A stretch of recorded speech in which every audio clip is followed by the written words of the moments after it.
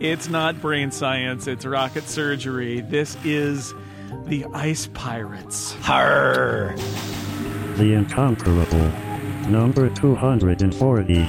March 2015. I am Jason Snell. We're back with another bad movie, 1984's The Ice Pirates. Let me introduce our panel. David Lohr, sign in. Letters from listeners. We get letters. Oh, wait, wrong show. Very much so. Damn it. That is the... Wrong show and person. And person. Yeah. Steve Lutz. Ahoy, Jason, how be ye? Our Oh, wait, I'm matey. supposed to be an ice pirate. Brrr! Our terrible Matty. Monty Ashley. Hello. I'm making a noise like an ice cube. Right. Wow, that is so good. Pretty good. Pretty good. Andy Inatko. Sign in. I'd like to have a funny quip, but to do so, I would need the ability to feel joy, which seeing this movie tonight kind of burned out of me. I'll be okay tomorrow, but I don't want to disappoint. I'll be okay. I have to believe I'll be okay. Joseph Rosensteel. Hello. Hello. Spring water. I can smell it. Sorry, that was me. John Siracusa. You again? You know, 2 movies into this series, and I'm already questioning why are you doing these episodes again? It's a good question. It is a good question. I'm asking. Very, very good question. I have not Self-flagellation. asked myself earlier, and now I am asking myself, and I don't have an answer. I, for one, am surprised that you went along with this. I don't know how that happened. I must be very persuasive in my let's watch terrible movies. The Ice Pirates is a film from 1984 starring TV's Robert Urich and TV's Mary Crosby and TV's Ron Perlman and televised award shows Bruce Valanche. Was Ron Perlman on TV at this point? I don't know. This whole thing is a very strange. The tone of it, the way it's lit and shot, it feels very TV, even though I know it's a movie. The credits feel like they're right out of Murder, She Wrote. Exactly. The still frame grabs under the credits, like you're just like rubbing my face in the movie at this point. That you basically shot this like an A-team, and that was it. Yeah, the budget of this film was reportedly $9 million, or $2 million less than Star Wars. And as near as I can tell, $7 million of that was spent on cocaine. That's the only possible explanation. What was the street price back then? They had to pay for Robert Urich, so, you know. Yeah. Spencer Spare for no hire. expense. It's right there in the That name. was before Spencer. And Vegas had like a dollar sign in the title, so that should have been a tip-off. Yeah, I mean, too, he was Extra money. And you had Manimal's Michael D. Roberts. So He was from Manimal? he was from Manimal. Man, I knew I liked that guy. Would be from Manimal, maybe. Yeah.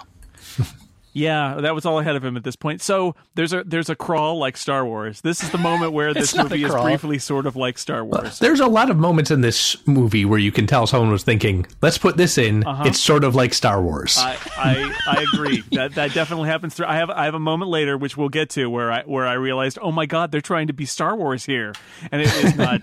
It is not good. But it starts with a crawl. We're told that in the galaxy, water is the only thing left of value. I don't really understand how that could possibly be, and people are made mostly of water, and you have to drink things or you die, and yet we are told, just suffice it to say, water is the only thing of value. It's because we've been squandering our hydrogen and oxygen. This is the cautionary tale, folks. Well, it was supposedly the direct result of an interstellar war, and I'm not entirely certain how interstellar war causes galactic drought. The lasers boil the water, and it evaporates, and then it's gone forever, never to return. I kept thinking that the engines on their rocket ships probably produce so much water just from the assuming they're chemical rockets, like the byproduct of the reactions in their engines should just be producing tremendous amounts of water all the time for the entire course of the movie, and they're not interested in it. I just kept wondering how much water an entire galaxy needs. Because I know about how much a planet needs. Well, there are only 6 planets. Well, okay, that saves some time. The 7th one is gone. Yeah. There were 7. 7th one is gone. No. In the galaxy. That's why the pirates have a moon, because there are only 6 planets. Right. This is the worst Battlestar Galactica I've ever seen. I thought you were going to say it's the worst episode of Firefly, because it's got a little bit of that vibe to it. So there are It's the worst episode of Red Dwarf too. There are gray robots. They're ugly, and they walk around. Now, I think the robot design in this is actually kind of cool. But they're supposed to be battle robots. Did you buy them for 1 second as fighters? Maybe they're supposed to be like hockey goalies. Well, no, they don't fight very well, but I think they look robot-y. They look like big hulking battle robots. Gray robots. They look inflatable. More like a person in a suit. They look like they'd be comfortable to lie down on top of, like if you're playing video games. Nice and soft and squishy. I thought they were okay. If you squint a little bit so that you can't see like the flex in the material. I at least thought they were kind of creepy looking and vaguely robot-esque. All right, I'll give you creepy looking. Although I think they should have gotten the guy who did the robot design to make a second one, was my opinion. Well, they're mostly there for comic relief, so I guess the fact that they are hilariously bad works towards their, but like you're not supposed to take them seriously. No one is supposed to be scared of the robots. They're entirely there for comic relief, which they may or may not be successful at, but that's kind of how I can excuse how terrible they are. I think the focus pulling is for comic relief. I think the key gripping on this movie is for comic relief. I don't think that they succeeded any of those. The problem I have with the gray robots is that they're all just kind of uniformly the one color of the material they cast the robots in, and so there's nothing really interesting except for the black one, Jason. Except for the black one, the perfect one. He's perfect. They're interesting in the sense that they are these kind of chunky, blocky robots, but they're not shiny like Star Wars droids. They're they did the Star Wars thing where everything is kind of junky and falling apart, and like they're going for that sort of gritty, dirty space angle where it's like, the robots aren't, instead of robots being these clean machines that, like the typical like sort of 50s and 60s sci-fi robots, these are the post-Star Wars robots where they're kind of hunks of junk and they need to be repaired and they're breaking all the time, I don't think everything falling apart was on purpose, though. Yeah. What he said. There's two ways to do the junky future. One is you spend a lot of money to build some things and make them look really bad, and the other is just to build junk. Don't just throw some junk out there and see if anybody notices. That underscores like one of the first notes I have on this movie, which is that this is like an all rental movie where it's like, don't break that gun, it's rented. Don't put your fist in that part of the set, it's rented. Everything is like, even the music is just like catalog music from Simon catalog, the Mike Post Pete Carpenter catalog. I think is where the music comes from. Keep in mind, I made this note about the robot design being kind of cool in the very opening segment where everything is dark and you can't actually see them very well. Was this before or after the poop joke? Because the poop joke I in this love movie the fact is that fresh off the credits we get a pooping alien. Immediately. That is the best. Yeah, it's like, what this movie is about. Yeah, it's a pooping alien. Okay, so that's a bathroom that's got multiple stalls, but there are no doors on the stalls. What kind of crazy alien universe is this? I mean, I know there can't be a door because we need to be able to see him because that's the joke. But I mean, it's the law firm from Ally McBeal. Exactly. That's the way aliens like it, Jason. Racist. Also, does the door out of the bathroom lead to a landing bay or something? Yeah. Because they come straight from the ship into the bathroom. Well, that's the first place you want to stop. Yeah. Right? You've just gotten off your ship. You want to, Instead of flushing, do you just open the airlock and let everything sort of fly out into space? They're cutting their way through the hull there. You put the bathroom up against the bulkhead because nobody, wants to see out. But there's a convenient door right there. Oh, sure. Okay, but point out that, have you ever seen a bathroom, like in your house right now, the bathrooms are all on exterior parts of the house where there are windows to the outside. True. How do you know that? Hey, at least they acknowledge that the ship has to have a bathroom. Did you see any bathrooms in Star Wars? Where do all those people poop? Nobody knows. That's true. Well, we know where these guys poop right away. Yeah, you need a bathroom for Chewbacca. The thing is, it's not really a poop joke. They have this whole setup, and they first thing that they dedicate time to is the gag where they all walk past and tell the guy behind them to take care of them. Like that's their big opening gambit for humor. I do like that the alien is reading a space magazine, though. Yeah. I tried to get a good freeze frame on it to see what it was, and as far as I could tell, it says something like Star Stunners. So he's up to no good in there. He's looking at a girly mag. My theory is that this is the one mask. This is the one mask either they had actually custom made, or it's the one mask they paid the most for, because you see that same mask like in 8 other scenes. That guy keeps on coming back. Well, this is the only alien that we get a lower body for. I don't think we ever see anything below the head on the others. Yeah.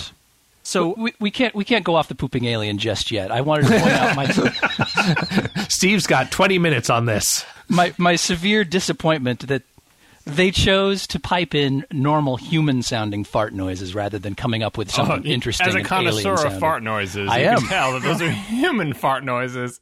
It's like the Enterprise in space. How are you going to know what it is if it doesn't sound like it? You could guess. He's in the bathroom doing what you do. Reverb on it. Alien looks embarrassed, waves his hand in front of his face, says, "Excuse me." I think we can convey does the a cassette fart. of public domain special effects sounds have an alien fart noise? Then you might have heard it. You had $9 million, guys. Put a little money in. Just play some Daft Punk. It'll be fine. That's robot farting. They put all that money toward these special effects, like that shot where there's a spaceship surrounded by a light gray box that moves across the screen. These spaceship designs are like the least imaginative spaceship. Like they're just, I don't understand. They should have copied Star Wars and Battlestar Galactica way more with these spaceship designs. Well, the freighter sort of looks like a gonk droid turned on its side. I have a note that says the spaceship flies away from the series of gray boxes. That there's just like many of these ships are literally just like rail cars. They're just I want to say space. something nice about this movie, though. After the pooping scene, the movie starting, I'm like, you okay, just said something nice about this movie. After the pooping scene, my feeling when I'm watching, because I've seen this movie a million times, but all when I was a kid, and I'm watching it again, and the feeling I'm having now has nothing to do with the feelings I ever had as a kid. I'm seeing a young Ron Perlman and a young Angelica Houston and thinking, look, they were young and beautiful once. And it gave me a warm, fuzzy feeling. It's true. I didn't even feel bad for them being in this movie. I'm like, that's Angelica Houston. And you know what? And look, They Ron put Perlman in looks the like effort. he's 10 years old. Yeah, it's weird seeing Ron even Perlman as a Spencer little looks guy like in a scene. Everyone is handsome and young and non-wrinkled, and it made me feel young. Except for John Carradine. But we'll get exactly. Oh, God. We'll get there. But even weirder is the fact that in this dumper of a movie, they all put in good performances. Well, They do. That's not going too far. I mean, they're young and beautiful. Let's just leave it at that. They're given awful things to say and do, but at the same time, they put themselves into these roles, as bad as these roles are. Spencer tries to be charismatic, and it's just... I liked Robert Urich in this. I thought he was fine. I said right off the bat, I love Robert Urich. I miss Robert Urich. I watched him in all kinds of crappy shows, and until Spencer, everything got canceled. He really gives his all. He's just fun. He is the off-brand TV Han Solo in this, right? He is like 3 levels below Han Solo. I know. You've He's got giving Han us all, Solo, though. Indiana Jones, 2 more people, and then him. Yeah. He definitely did a lot of upper body work for later on scenes. He knew there's going to be a lot of open shirt work here. So I don't think that he embarrassed himself in his performance. I do think this was a very much, okay, I've signed to do this. I was optimistic when I read the script. Clearly, this is not going to be a movie that does anything for me, but I'm going to try to get out of this with some dignity, if not a whole lot of effort. But I agree that Angelica, that was one of my notes too. Angelica Houston is actually pretty good in this. She's an interesting character in this, probably because the movie was very, very kind and did not give her a whole lot to do. And she's wearing Mad Max outfits, right? And wearing it well. I'm not convinced that giving your all is necessarily a good thing. I would point to Bruce Vilanch, who gives quite a lot. And He he gives could his give standard less. effort. He Valanches his way through this very nicely. Yeah. He plays himself in this movie, basically. Bruce Vilanch doesn't have a lot to give, so giving his all is frankly not that impressive. Actual Bruce Vilanch is not surrounded by ladies quite as often as this movie would suggest. I will say that I saw his name in the opening credits, so my eyes were open for him. He doesn't appear till late in the movie. I thought, okay, is he in drag as that frog lady? Because I can totally see someone casting Bruce Vilanch as the frog lady hitting on Robert Urich. You know Bruce Vilanch when you see him. He jumps right out at you. You feel like you can smell him when you see him on screen, too. So we have those wonderful mats. Joe, do you want to say anything about the wonderful wonderful effects mats about those gray boxes surrounding those ships? No, just that it's 1984 and this is abysmal. Even for the mid 80s, Even for the it's time. terrible. That was my thought. Ghostbusters was this year. Back to the Future is a year away. Those are not movies with pristine special effects, but I felt like they were trying, and this does not feel like they're really trying. I mean, again, Battlestar Galactica was really good at reusing effects from other things, even to get something. Well, Hal Kroll was by the co-writer of this film. Came out a year earlier, and I don't remember it feeling this cheesy. And it's also a bad movie, but I remember there actually being good backgrounds. You're remembering poorly. I must be. That's one I did see when I was a kid. This one I did not. That's not what this movie is about, though. The space stuff is so, like, well, to its credit. It can't be. They don't have the money for it to be. Right. It's about running around on sound stages and with, like, a little tiny bit of location Jason, shooting. They had $9 million. I know. $9 million. Well, the cocaine was very expensive. And I think not only the cocaine, but think about how much money they had to pay the Golden Globes people for that award season. Yeah. This was the early 80s. John Matuszak commands a premium, too. He does. I think this movie is only half Star Wars ripoff. The other half is pirate movie ripoff. Yes. Oh, certainly. Right. Yeah. Good. And Mad point. Max ripoff. And it wishes it was Time Bandits, obviously, but it's not. And then also there's Alien later on when somebody has seen that movie and says, we got to do Alien. Let's do something like that, except not as good. Did you get the feeling that this is a story that really went through like studio executive process, where at some point there might have been an interesting sort of science fiction story that was originally written, and they said, "Oh, Star Wars is hot. Could you make it more Star Warsy?" And then there was in the early 80s there was like a big, because of the Kevin Kline, Linda Ronstadt version of Pirates of Penzance, the Central Park, that became a good movie. There was actually like a vogue for pirate movies. So then the studio executives, after leading up from his mirrored coffee tabletop, says, pirate stuff. Like, you make it a pirate space theme movie. No, I don't think so. This reads to me more like a bunch of comedy writers had some good ideas for space-related gags, and they said, I've got like 5 good gags. Can we make a movie to tie those 5 gags together? And that's what this reads like. Less like a science fiction movie that was sort of like watered down or perverted, and more like a bunch of comedy writers had some ideas and they managed to get them into a movie. Yeah, it lurches from what it thinks is a set piece to what it thinks is a set piece. And occasionally you get a scene that's ripped directly out of History of the World Part 1. Right. But then you get back to sort of a Star Wars-y scene and then sort of a pirate-y scene. And then it does have a certain charm. Like, I mean, give an example in the beginning of the movie when he sees the what's her name inside the little tube sleeping or whatever, and he walks up to it and he opens it up. And he blows off the smoke, and then he leans down on her, and the first thing he does is takes his finger and tries to peek down her shirt. Yeah. That's a good comedy space movie. You didn't expect him to do that. You expect, it's going to be all serious. He's going to look at her and maybe kiss her. It's like, nope, goes right for the shirt. And then they make jokes about raping people. Yeah, that really threw me off. But this thing really confused me, because I think I might have seen it as a kid in the theaters, or I might be just remembering seeing the trailer when I was a kid. But I remember this as being supposedly a comedy movie, and there were like 5-10 minutes where nothing comedic, not even a joke that doesn't land. I'm saying that here's a 5 or 10 minute stretch where there isn't a joke, there isn't a funny situation, there isn't any tension. Yep. They're just being a really bad like drama. Yeah, they didn't have enough jokes to fit in the movie. I expected this to be a movie that was like something like Spaceballs, like trying way too hard to stuff as many jokes in as possible. And it was not that. It was a light touch, and there are some funny moments, and there were a couple moments where I laughed out loud. But it is mostly like a light pirate movie that happens to be set in space and has some jokes, it's weird. It's not at all what I expected. I gotta say, this was not by any stretch of the imagination a good movie, but I was thoroughly entertained by this film, and that's more than I can say for some of the films that we've watched for this podcast. I feel exactly the opposite. Are we still in the opening credits? Yeah. So, The Crawl. We're past the poop. Okay. Pooping alien.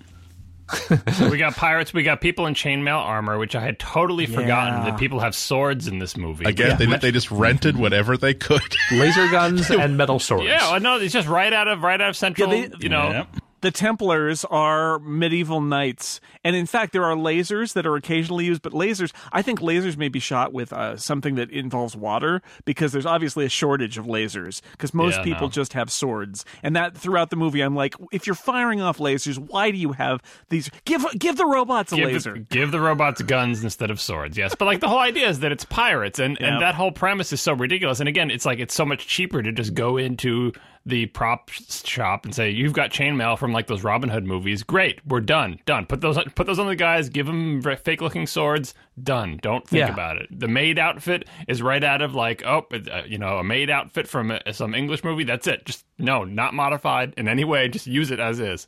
I imagine a producer yelling at someone saying, "Star Wars had swords. We can have swords."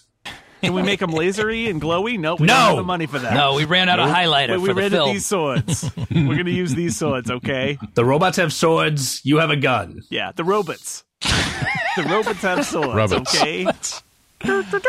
I am so excited to tell you about our new sponsor for The Incomparable. I use it. I love it. It's Slack. Slack is a messaging platform for teams at work. We use it for The Incomparable. We use it at Relay FM. When I left Macworld, I left an office environment behind. My human interaction slowed to a crawl. Pretty much children at my kids' school and the occasional adult. But you know what? I'm not cut off from the world because I'm on Slack. I'm on the Relay FM Slack channel. I'm on the Incomparable Slack channel. I'm keeping in touch with people, formulating great podcast ideas with these great people using Slack. Slack is a messaging platform for teams at work. It brings all your communications into one central place. Everything is searchable.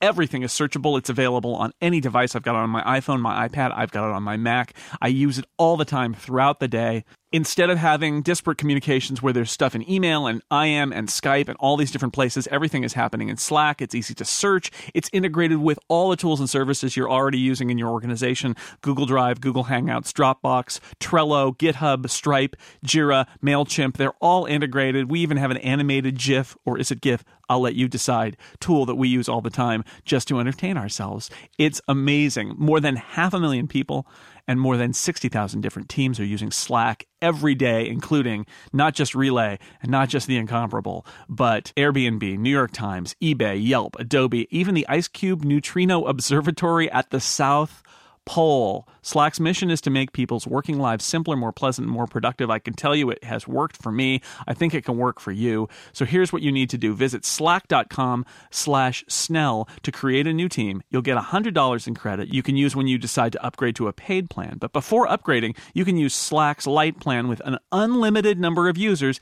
as long as you like, for free. So there is no reason not to give it a spin with your team, and you will be impressed. So once you're impressed, you'll get $100 in credit to upgrade. Visit slack.com/Snell for that. I think you owe it to you and your team, all your colleagues, to check out Slack. And thank you to Slack for becoming a sponsor of The Incomparable. I love it, and I am glad not only that they're a sponsor, but that they're in my life now. It makes this isolated person in their garage feel connected to the world and to the rest of my team all over the world. So the credits, as I said, feel very Murder, She Wrote. We talked about the space toilet. They evade the sensors of a robot by going up onto the ceiling, because robots don't look up. Come on. Not this one. The guards are wearing chainmail. It looks like they got that one at Radio Shack, though, so it probably doesn't look. Well, this one's its head does not tilt upwards, so it's kind of. The guards are wearing chainmail because they're the Templars and they're like knights, and also they look right out of the Holy Grail. Yeah. These guys yeah. look like. Yeah. Yeah. Exactly right. There's a lady in a tube. What do you do when you see a lady in a tube? You open the tube. Peek down her dress. Basic.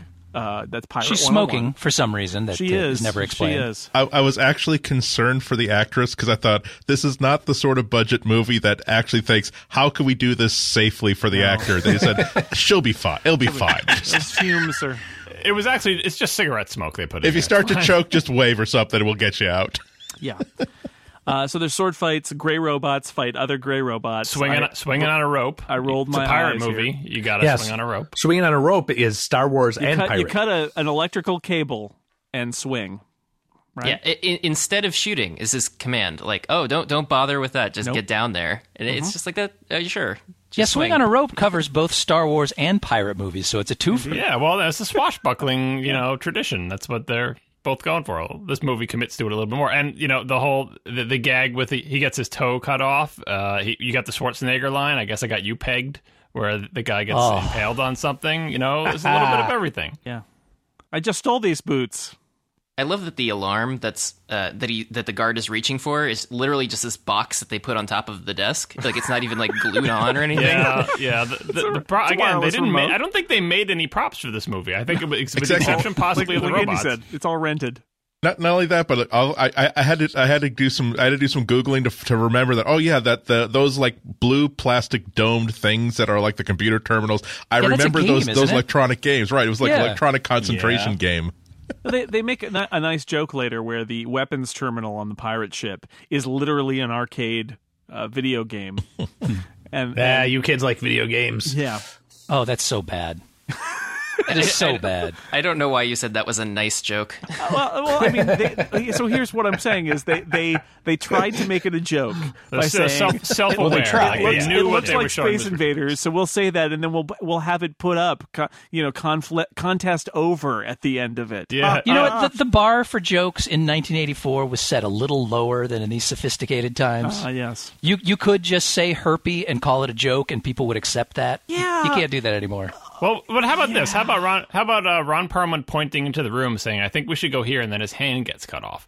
Yeah. That, I would say, is something that a movie like this probably wouldn't do. Like, is there, like, again, with the 80s vibe, where they're willing to do, like, a little bit of silly gore? And I thought that joke kind of worked. He also tells you what kind of movie it is. It's like, oh, why don't we go down here? He gets his hand cut off. And it's kind of like a cartoon where it's like, it's not a big deal that his hand got cut off. They'll put it back on later, but it surprises you. And I remember thinking that hand getting cut off was edgy when I was a kid. It's like, this is, Buck Rogers wouldn't do that. When we know what the stakes are. And then the callback is, hey, grab my hand, save my hand. Yeah, exactly. They'll stick it on later. Now, see, if they'd really been on, they would have thrown a pull my finger into that somewhere. But. And it's the fakest looking rubber hand like you've ever seen in your entire life. Really Up there. It's like, Spencer Gifts type of thing. By the time episode 3 came around, you had to chop off like 10 hands to really get anybody to notice. That's right. But this was played for laughs. It's not like we're not supposed to think it's serious. It is a joke that his hand gets cut off. Quotes. Yeah, it's very Three Stooges, Abbott and Costello kind of. So this is about where we see that there are lasers, and this is not just a sword-only spaceship universe. The princess says to put me down because he's gone back, right? Robert Urich has gone back and gotten the princess and stolen her out of her tube because he really wants to steal the princess away and look down her dress later. But that actually happens after the bridge scene. Okay. Where we get my notes are sporadic here, Joe. You didn't take meticulous notes like I did, but there's like, for some reason there's a box of like a slot for Kleenex underneath the monitor where he's watching some sort of a sports game when they walk in there and they take control of the bridge. That was and roller that guy derby. is a eunuch as well, so the Kleenex is even more hard to understand. Yeah. Well, and then there's the chicken drumstick or whatever from the box, from the automat. It's all good stuff. So I just want to make sure we didn't omit that. We can go back to her being abducted. Yes, now. you love the African American guy ordering a piece of space fried chicken from the servo. It's not even terrible. close to the most racist thing in this movie. So. Although he does then say you want a lizard's leg or something similar, so it's not really. Yeah, a fried it's not a chicken leg; it's a lizard leg. Speaking of the leads here for a second, I just want to one of my notes is that a lot of the people say the lead characters' names repeatedly, especially the princess, and it immediately occurred to me that Jason, no offense, Jason, is not a great name for a space hero. Jason. My wife said, "Does it bother you when your name is used in movies?" And I said, "No, not really."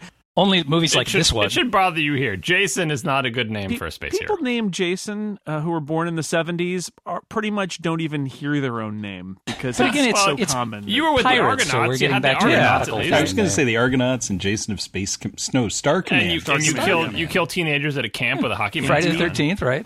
Indeed, That's and true. also the Ice Pirates. But the Ice Pirates does not work. I agree. It is not a macho, roguish kind of name. No, in fact, I think that's part of one of their wacky jokes, one of their wacky little bits of meta humor. Yeah, is that he doesn't have that super movie hero name. He's just Jason. They gave him the stubble though. Of course they did. Well, it's Robert Urich, for God's sake. What are you going to do? You can't be shaving him before every shot. Stubble, Permanent. curls, and a ponytail. I mean, come on. They go back to their ship and fly away, except that from the series of ships that look like boxes. And this is the point where suddenly the other ship powers up and they play. I'm not really clear on the geography because it makes no sense, but they play basically a game of chicken with the other ship and use an arcade console to fire at them via a game of Space Invaders, essentially. But contest over, they're boarded. This is where I pointed out that Ghostbusters and Back to the Future made more of a special effects effort than this movie did. They're boarded and thrown in jail. I didn't mention earlier, by the way, that Angelica Houston, while all the men on the crew are dressed perfectly well, she's wearing almost nothing and then some armor that's like made out of chicken wire or something. Mad Max. It's right out of Mad Max. Chicken wire epaulets, It's there to protect you, so it's fine. So they're thrown in jail with the Oakland Raiders defensive end John Matuzak. As why not? Sloth love chunk. Yeah. Baby Ruth! They're told that they're going to be lobotomized and castrated. I have some opinions on the castration scene. Yeah, so we're about to get there. An opening statement. We also learned that the opening and closing because the chompers are.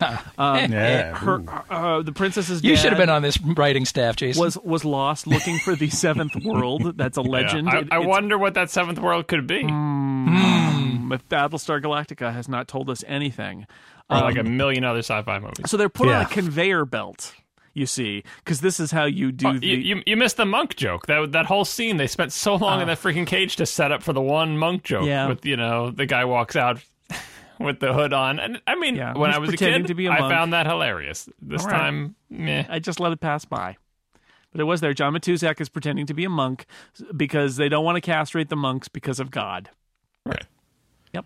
Wacky. Sure. Well, it's kind of ironic because if you've taken holy orders, you don't have a whole lot of need for that anyway. It's surplus. Exactly. In theory. If anything, you're helping the monk out by removing temptation from him. So when they're going down the conveyor belt here, I'm pretty sure that's the same bottling factory from Laverne and Shirley. First of all, I thought that too. And it's the Schatz Brewery. Yeah, and second of all, I like that the line workers are discussing things like the people on the conveyor belt aren't even there. I think that gag works. With their weed trimmers, wherever they went to Home Depot. Home Depot didn't exist. They went to Ace Hardware. But as Schatz Brewery as the bottling line looks, and it does. I mean, it very clearly is from another movie or sitcom, as the case may be. From somewhere. Yeah. I thought this scene was actually a little bit creepy because the factory workers just going about their business and they're shaving and they're injecting and they're looking kind of bored the whole time. I thought it was pretty good. I thought they were trying to be creepy, but for me, the least realistic thing in the movie, and this is a movie where nothing makes any sense, yes, is the idea of straight razor shaves being done on people who are moving past you on a bumpy conveyor belt. With super shaky hands. And one part of the joke is the shaky hands, exactly. This is not supposed to be scary. This is supposed to be funny the whole time. This is played for laughs. They totally flub it by not having the shaky hand guy be the one who shaves his crotch, too. Yeah, well, because they have to do they have to do a homophobic right. There's joke the gay joke there. Where there's a gay hairdresser guy who's going to shave his private parts. Sure. I was like, oh dear. I bet you they had argument after argument in the writing room about that. That's definitely like the whole assembly line that could have benefited with a whole lot more automation. And the fact they're using such that made me think that these workers must have a really great union, and that pleased me greatly because there's so much about this dystopia. I like the conversation he has with the two girls on the assembly line, where he's like, "Oh, can I see you later?" or whatever. It's like, "Oh, well, you won't be much use to us after you go through the chomper." And I was like, they're the Laverne and Shirley of that assembly line. Yeah. Every once in a while, a guy goes by and they'll put a rubber glove on him. I know, and they wave goodbye. Yeah, exactly. That's the gag they should have done. Put the glove right over his crotch and have him go around. Yeah. I know. We all should have been on this writing staff. Hey, let's say this about the chompers. Somebody built that chomper for this movie. It was one of the few things actually built for this movie.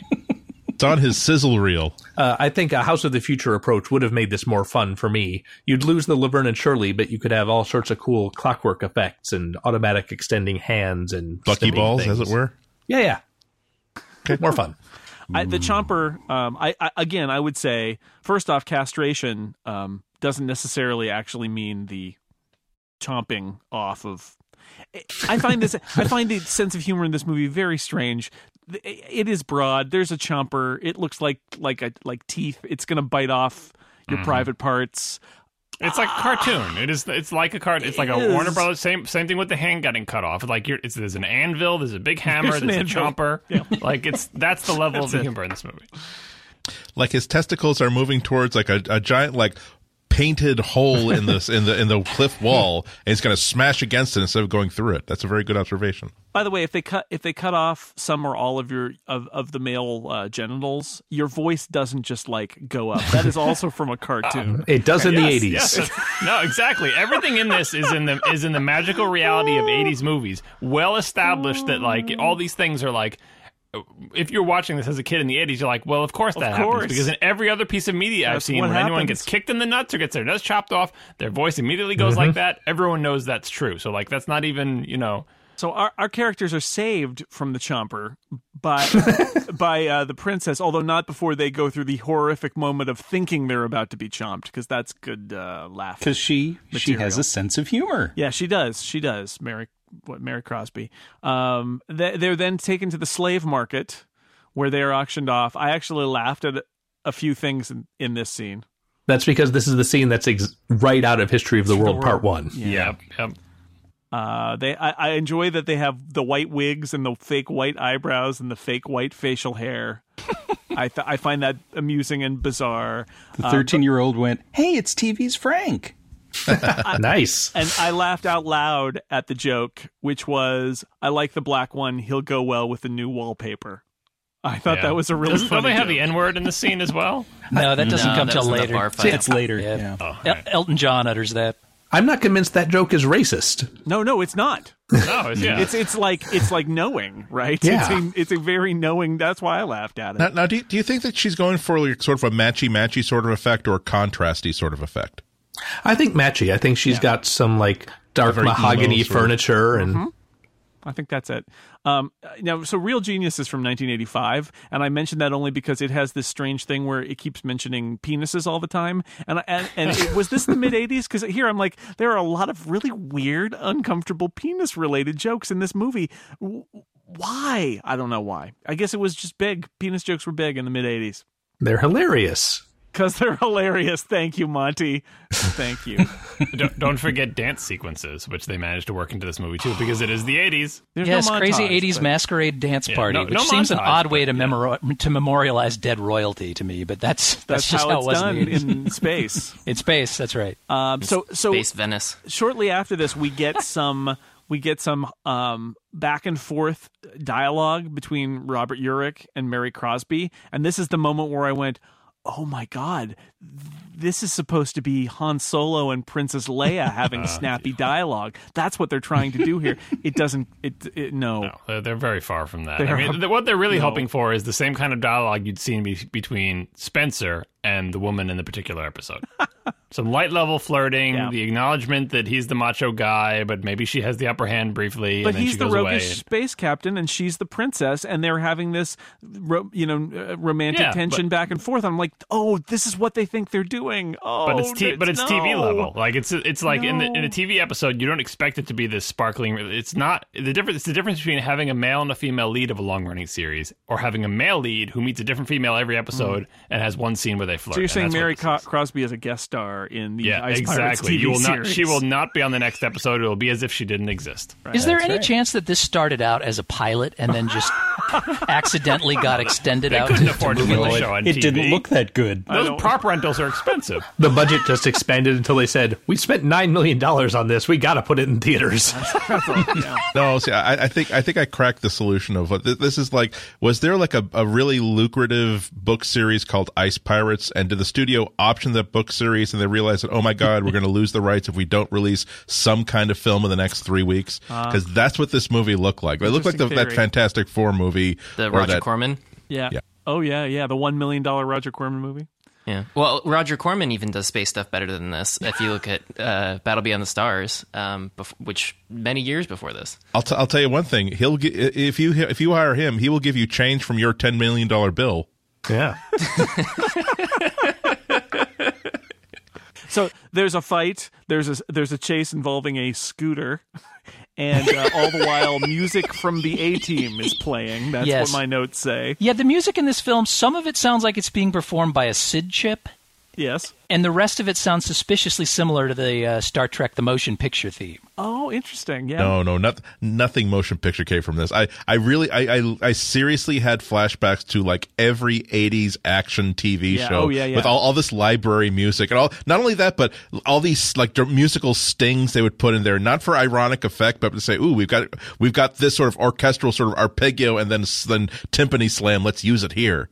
And this is the first example of something that I think takes up roughly 15 minutes of the runtime, and that is people being dragged behind modes of transportation. That was a Yes, stunt that yes. they could do in the 80s. They loved that stunt in the 80s. yeah. They had just discovered how to drag people behind things. Guy gets dragged behind a horse. Guy gets dragged behind a motorcycle. And they also love to crash vehicles through people who have a bunch of tables set up. Yep.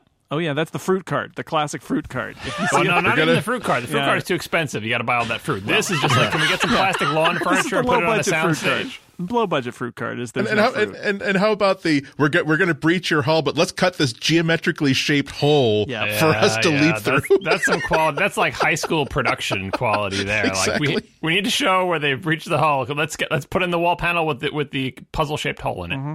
The crazy thing in this city is we realize that they ran out of medieval Templar costumes at some point, so they've got Aladdin's walking by in a turban. It's just like they found like one gigantic prop warehouse and costume warehouse, and they just said we're going to use whatever's in here. It doesn't matter if it makes any sense. Well, it was MGM in the 80s, and they just didn't care about anything, so they were just taking all the stuff from the 50s, 60s, whatever they had lying around. All the sword and sandal epics, all the Robin Hood movies, all the ancient Egypt movies. The kids eat this stuff up, man. Come on. They don't Basically, care. like anything that Bob Hope and Bing Crosby once wore in a road movie shows up in this somewhere. It was like, guys, my dad's boss is gonna leave him in charge of the prop house all week. We can get anything we want for that week. Quick, write a script that will use gladiators and robots and like big ass cars with big wheels on them and frog masks. Tony, our friend Tony Sindelar is in our chat room, and he says it reminds me when I would be building a Lego castle and I'd run out of the castle guys, so I just start putting pirates on the battlements. Right? Yes. All right. Exactly. Thank you, Tony. That is exactly it. The scooter chase I also like because it's like, oh, he's coming on a scooter. Oh, he crashed the scooter. We will ride the scooter now. And boom, boom, boom, boom, boom, boom. Yeah, they got like 3 people on that scooter at some point. Yeah, at least 3 people on that scooter. Matusak's like 3 people by himself. Yeah. This is where we get what I would say is the most horribly racist thing in the entire movie. By a nose over something that happens later, which is the black robot. The pimp bot. The pimp bot. The pimp bot. Well, come on. They're mining airplane jive talk territory. That was like a staple of 70s and 80s. Like there had to be a jive talk in. The mistake here is that it's not very funny. Otherwise, no, it would be okay. It is pointless. It is it's entirely terrible. It's just that the joke is, hey, it's a black robot. And he talks like remember a black guy. people? Aren't they funny? Because he's a pimp, Yeah, because he's a pimp. And like all black people. The black jive talking pimp robot. Although it does allow there to be a whole screen in the credit sequence that says "Pimp Robot By," and then there's a list of names. Now, to be fair, I would like to say that we've gone past this, but the Transformers movies also feature a black robot. So at least it stands out now. It used to be. It was in every television show had an episode or a main character that was like a recurring role type of thing. Every movie had one. It was just you had to do it. And this movie is actually kind of progressive in the whoever it is, the black secondary character, the guy who repairs the robots, is not a stereotype, which is like miraculous for the era this movie was made. Oh yeah, the sidekick, Roscoe, is an actual person. Oh, absolutely. Right. Well, and Angelica Houston is somewhat forward thinking as well, in that she. I agree. As a woman who is not a princess or a maid. Indeed. I think the reason though is that I bet they wrote this role for Gregory Hines. They could not afford Gregory Hines. He would have wanted to be in the dance number though. Yeah, that's true. That was a no-go. It's a shame they couldn't afford Gregory Hines. They set their movie in the 1 year when Gregory Hines was unaffordable. Ice Castles, was that? White Knights. White Knights, sorry. Yeah. They take off and go up through the clouds, and then when they reach the top of the clouds, they're in space. I don't know how that works. That was pretty great. And the princess lays down the law with her gun. She says, "You're going to take me... where you're going to listen to me or I'm going to shoot things or whatever it is." And they're like, "Oh, all right, princess, we'll go wherever you say." And Robert Urich eats an apple. He does eat an apple. Very Captain Kirk. It takes water to grow those apples. I don't know. I mean, this scene, like, he's got an apple. That's what they've got to work with. You're going to be standing on one side of the console with your maid person. I'm going to be over here eating an apple. Yep. He works the apple. He does. Yeah, he's Urich. Yeah, he's perfectly fine. Well, yeah, and the worst part is he's got his leg up on the console the whole time with his tights showing, which is just ridiculous. Like his white stretch pants that he's still wearing. He's trying to look all cool. I'm eating an apple and everything. I'm wearing stretchy white tights. Why not? I feel like that could have been the tagline of this whole film. Why the hell not? Time for a break. Watching a bad movie, you could say it's a waste of time. You could say it's a waste of money. You know what is not going to waste your money, but is going to grow your money? It's our sponsor, Wealthfront, the automated investment service. It makes it easy to invest your money the right way. Watching a bad movie, by the way, may be a bad decision. Using Wealthfront? Good decision. Wealthfront software manages your money using investment strategies previously only available to the wealthiest investors for just 1/4 of the cost of using a traditional advisor. Wealthfront monitors your account 24/7. It automatically rebalances your portfolio, it reinvests dividends, and works to maximize your after-tax returns. Wealthfront is also overseen by a team of investment experts. These are the same experts who launched the index fund revolution. They've written some of the most important books in finance. And in case you're still not convinced, listen to this. Wealthfront manages more than $2 billion in client assets and has saved millions of dollars on taxes for its clients. So with Wealthfront watching over your investments every day, what will you do with all your extra time? Visit wealthfront.com/Snell to get your first $10,000 managed for free. Wealthfront Incorporated is an SEC-registered investment advisor. Brokerage services are offered through Wealthfront Brokerage Corporation, member FINRA and SIPC. This is not a solicitation to buy or sell securities. Investing in securities involves risks, and there is the possibility of losing money. Past performance is no guarantee of future results. Please visit wealthfront.com to read their full disclosure. Boy, I love reading disclaimers. But the disclaimer time is over. Back to the Ice Pirates. Cut to the headquarters of the Templars, where the Templar guy, who I don't even know what his name is, Big shoulder pads guy. Yeah, he visits with the supreme Zahn. commander of the Templars. Okay, And we get a cityscape that's just straight out of Logan's Run in the opening of this scene, which is kind of crazy in 1984. And they do this thing where they waste time with him going through the metal detector. Like, that wasn't a joke scene. There's no gag there, but they waste screen time out. There's a lot of dead space in this movie where nothing is happening. It's not even a joke that they set up and failed. There's just nothing there. Like, this whole scene serves no purpose.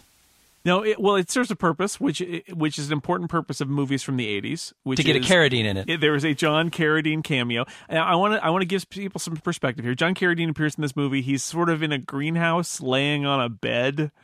Kind of tilted. And he mumbles about various things that don't make any sense. Really.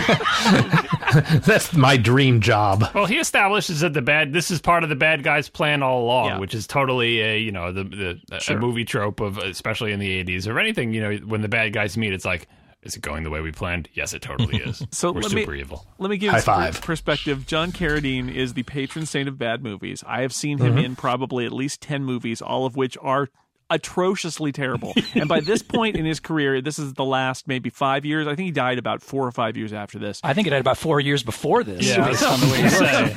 Yeah.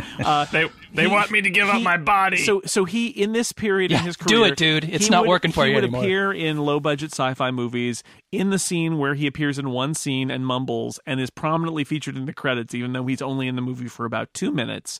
And this is one of those. This is a couple years after he featured in my favorite bad movie of all time, which is Frankenstein Island, where he appears dubbed into the air against a green screen for one scene and mumbles, and you don't understand what the heck he's talking about. He's slightly more coherent here, which I will chalk up to the production values of the Ice Pirates versus Frankenstein Island, but it's going to be a great movie when John Carradine is in it, and here he is. So that's why he's here. He's here to give his blessing and say, yes, this is a bad sci-fi movie.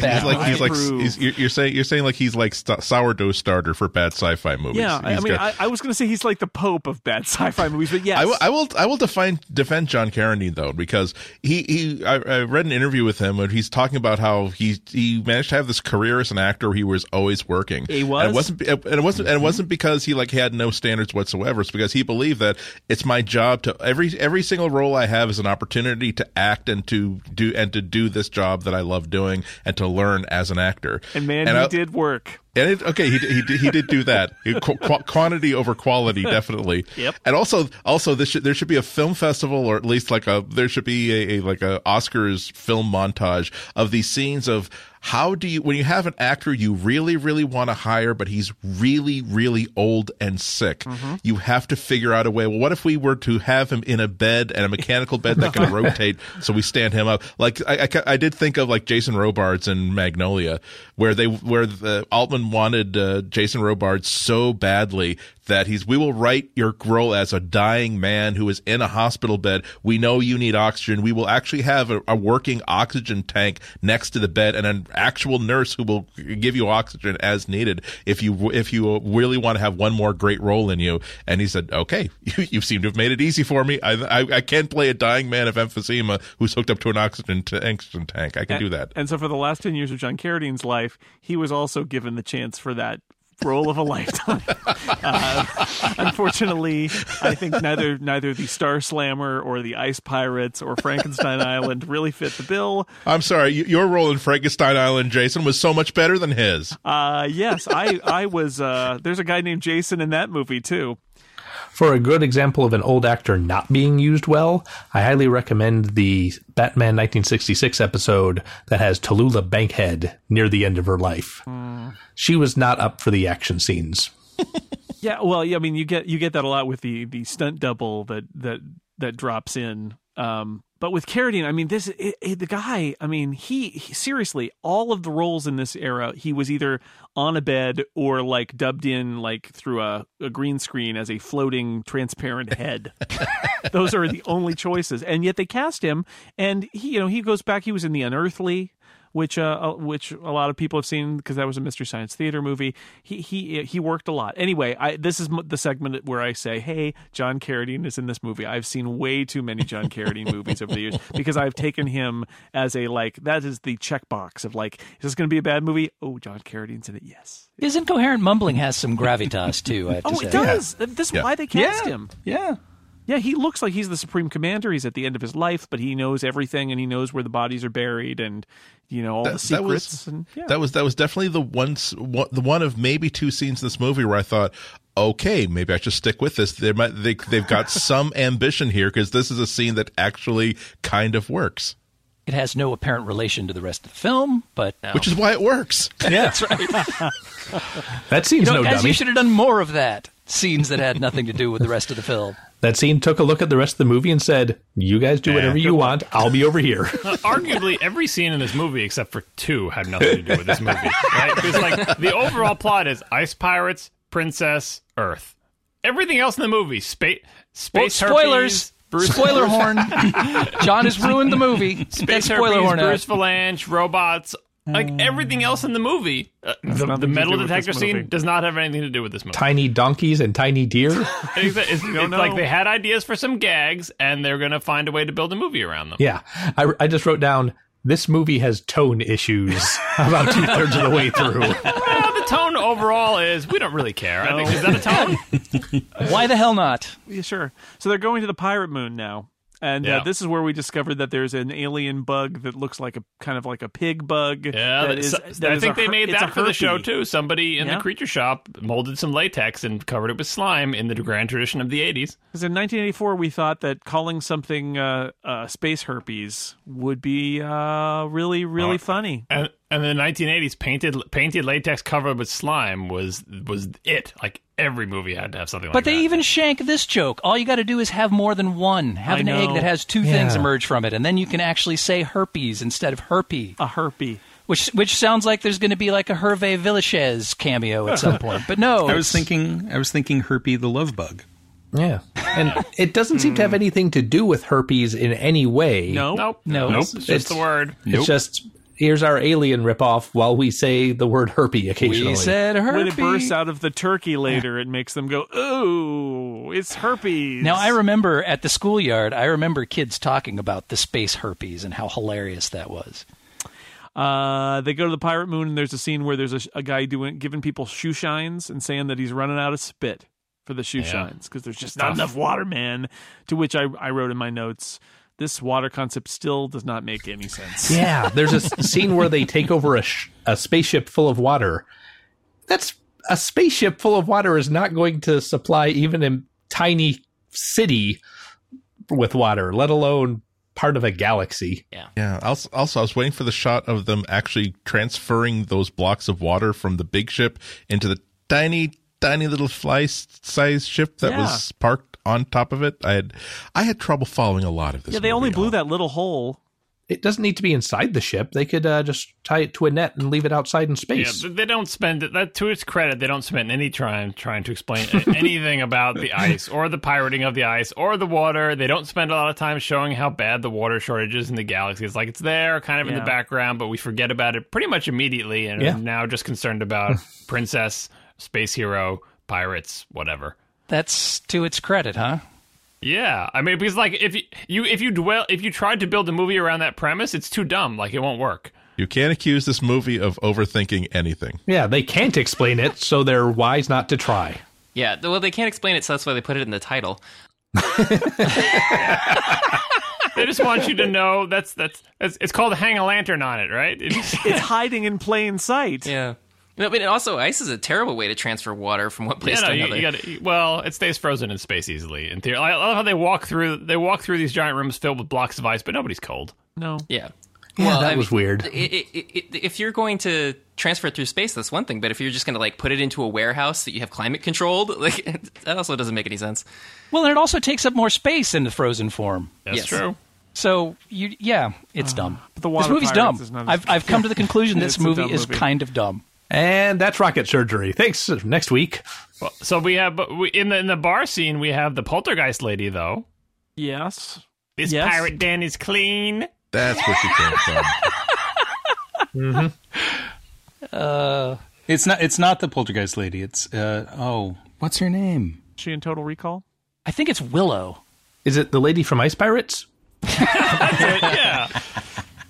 I do have some good news, though. There is a poltergeist connection in that the cinematographer was from Poltergeist. Oh, thank you. Oh, well, That is such good news. Yeah. And then he goes on later in life to do 2 Star Trek movies. So Good for him. The director of this movie went on to make Mac and Me. Oh, that one's on the list. It's got to be on the He used list. his latex expertise and parlayed that into Mac and Me. We've reached the point in the movie where the second, I would argue, most racist thing happens, which is that a certain word. I like this feature. A certain word is used that is not supposed to be used in polite company. Road Warrior Elton John arrives. Yeah, he does. He's got the metal ski goggle frames. He looks a little like Bono from the U2. He's a horrible racist. Is this in his fly persona you're talking about? Yes. He's got the crazy gold metal ski goggle frames with nothing in them, and he's a racist, and he says a terrible thing, and then says, "I mean, the black gentleman." Oh, it's because he is talking to a black guy. Zing! Take that, political correctness. So again, this is mining the Blazing Saddles territory. Only again, they failed to actually make a joke, which is a little bit of a problem. It's just kind of like you forget in the 80s that they would routinely have people say things like this, not as a statement on them at all. Like it's an unintentional statement on the state of the race relations in the 80s. Like that it was okay just to say that. It showed that it's a little bit urban and gritty, but we're not saying he's a bad guy or anything for saying this. You know, it's just like pimp bot it's what you say, right? Yeah, no, it's whatever. Well, it's but like, didn't the other guy correct it? Basically, he corrected himself and said, "I mean, the black gentleman." Yes, that's right. After this other person sort of shot him a glance. Take that political correctness. Yeah, as though that was like a 5th script revision that said, "Oh, look, we really can't have him say that." But well, we can't. Let's have him say that. But it's okay because then there's a fight and Angelica Houston cuts his head off. Good point. Yes. So he gets what's coming to him. Yeah, and remind me again why Angelica Houston is not the female lead in this movie. Remind me again, because every time I see her, like in that scene where they have the 3 of them sitting at the table talking, and all Angelica Houston does is act with her eyes, I am so much more interested in her than I am in the princess lady. Ditto. It's not even funny. Why? Because she's not a TV actress, and not a princess. The plum rolls go to the TV people in this film. Is she coming off Captain EO here, or is she about to do Captain EO? I think about to do. Yeah. There you go. So I bet that a lot of her prep for that movie, working for Francis Ford Coppola, that's what she put into her Ice Pirates, I think. Wow, she was really this young when she did Captain EO? That's some good makeup. This is just after she did This Is Spinal Tap, too, I think. Yep. That's about right. Yeah. I must say, before I watched this movie, the thought of scantily clad Angelica Houston was not high on my list of things that I wanted to witness. But and now I'm okay with it. What a fool you were. All right. Well, good news. Space parrots have turkey bodies and are puppets. I just wanted to point that out. They do have parrots, but they have the bodies of plucked turkeys. They're just plucked parrots. Yeah, it's well, weird. I also love that they did the whole talking parrot gag, but they didn't bother waiting for like a cut where the the parrot actually had its mouth open at any point. So it's talking with a completely closed mouth in every scene you see the parrot talk. Was I the only one who was looking really closely at those puppets? Because again, getting back to that the poor actress who was in that smoky tube. This is the sort of movie that would just sort of let's just pull the feathers off of a parrot, because that'll be much less expensive than making a puppet. Yeah. I think it was that way when they found it in the back of the prop closet. That's right. It died on the second day of shooting because of bad treatment, and then they had to build a puppet to save it. Okay, now we're headed out into an exciting location scene for one of the most exciting parts of this movie. A location that's near L.A., but it's the still. desert. It's the desert, and just outside of Isaac's. So the winner now, the conveyance that's being driven by the lizard lady or the frog lady is the winner of the Make an X-Wing Out of Cardboard contest. But they have solar panels on it, which is kind of clever. And think of it, speaking of things from movies that they just throw in there, they're like, people like Caddyshack, right? I mean, God. I'm assuming this was after Caddyshack. Why else would it have, like, it's just like, anything was fair game. People like the Caddyshack movie that has this funny things with the gophers. Put them in. Just don't argue. Space part. No, just don't argue. Yeah. Put them They're in. Little popping up little prairie dogs or whatever. And apparently it was enough to show up on the poster, because prominently displayed at the bottom center of the poster is one of those little things, even though they had no actual part to play in the film. Yeah, the space gophers are central to this movie. Well, it's also one of those strange things where you can see that they just dug up a bunch of dirt. Yeah, no, they didn't even bother blending it in. No, it just looks like, it's terrible. Yeah, and then it's like, of all the things that they could have spent money on in this movie, digging a hole and putting people underneath it to operate little hand puppets of identical... Hole was probably already there, like everything else in the movie. Some other movie had dug the hole, and they just jumped into it. And rental hole. Do you get the impression there's actually a hand in those puppets? Because it looks to me like a stick with a puppet on it. It could be a stick. They could have hired the special effects genius behind Caddyshack. No, it would have looked better. Yeah, the gopher is awesome in Caddyshack. Oh, yeah. So these vehicles that they made up, like it's the previous scene when they go into the pirate moon as well, I thought of the same thing when they're arriving at the bar at the pirate moon. They had some kind of conveyance that looked like it was probably used to carry like tourists around on like the MGM studio tour. Yeah. It does say limo on it.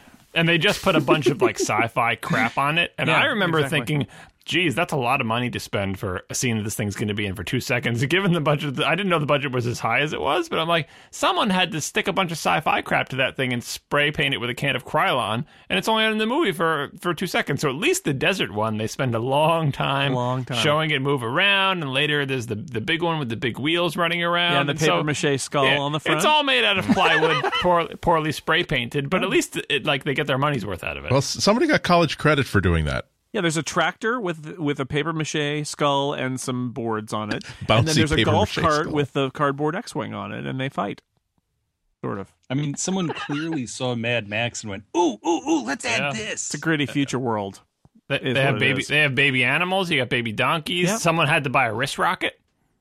So there's an old man out in the desert. That frog costume probably set him back like $20. He was aged by a time warp, the old man in the desert, and he tells a story of the legend of the seventh world, but he can't go very far to this wonderful place where there's water, because there's another ship coming across the desert with a papier-mâché skull on the front.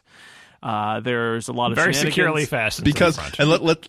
And can we point out exactly why? Because one of Robert Urich's friends, upon greeting him in this pirate lounge, say, "Hey, did you know there's this enormous bounty on your head?" Yeah. So the bounty hunters come to get him. They blow up the cardboard X-wing. They run over a robot. They blow up the poor frog lady. They blow up the poor frog lady in the cardboard X-wing. They are very economical with their laser use. But so then we have a chase that occurs. He's dragged behind the big thing. There's two guys dragging behind their little thing, and the one guy is run over horribly, and the guy who's captaining the skull ship kind of looks behind, actually a little bit sad that he's run over one of his buddies.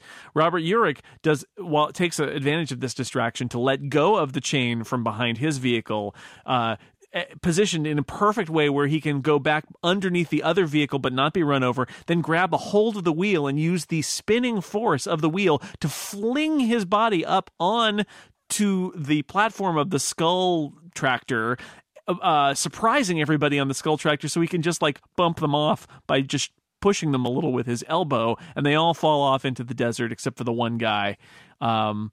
and then everybody dies on that craft, on the skull craft.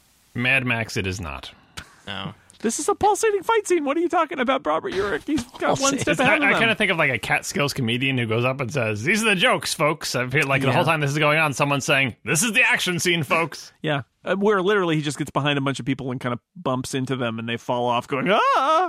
I don't think there was even a Wilhelm. Like, No, I there's felt no like Wilhelm. You needed a Wilhelm. This was there. the time You for it. couldn't afford a Wilhelm. They weren't even going that fast, so we're just supposed to assume that they're. No, they may it have was such a survived. terrible They fall fall. off and immediately walk over to the craft services table. That's what Yeah, happens. they may have survived. Only the one guy who's left who Right. They blows drive up. into some barrels of some kind, and we discovered that paper mache is incredibly explosive. Yeah. Oh, yeah. No. I mean, it is the 80s. Every vehicle exploded if it Explodes, touched yeah. anything. Chips taught us. But that. it might have had a Pinto underneath. It's hard to say. They didn't have water to make the paper mache, so they used nitroglycerin. Good point. Let me take a little bit of a break from the bad movie to tell you about a great service. It's MailRoute. You've heard me talk about that before. Basically, MailRoute is a cloud email filtering service. So you don't have to install any software on your computer or your mail server at all. It lives in the cloud. It takes in all the mail. You change the MX records for your domain so that they're going directly to MailRoute. MailRoute takes in all your mail. It uses its intelligent cloud-based filtering system to kick out all spam, viruses, and bounced email and put them in a little holding bin. And then only the good mail goes to your mail server. I used to run a mail server on my home network, which meant that every connection of spam and viruses and everything like that was trying to be sent to me by spammers would go over my connection, and it would slow down my internet connection. The beauty of something like MailRoute is that junk never gets to your server. It stays on MailRoute's server. If something good does get filtered as spam, which happens occasionally, although I have to say it's very rare, you get a little spam digest that says, here's the stuff we filtered out today.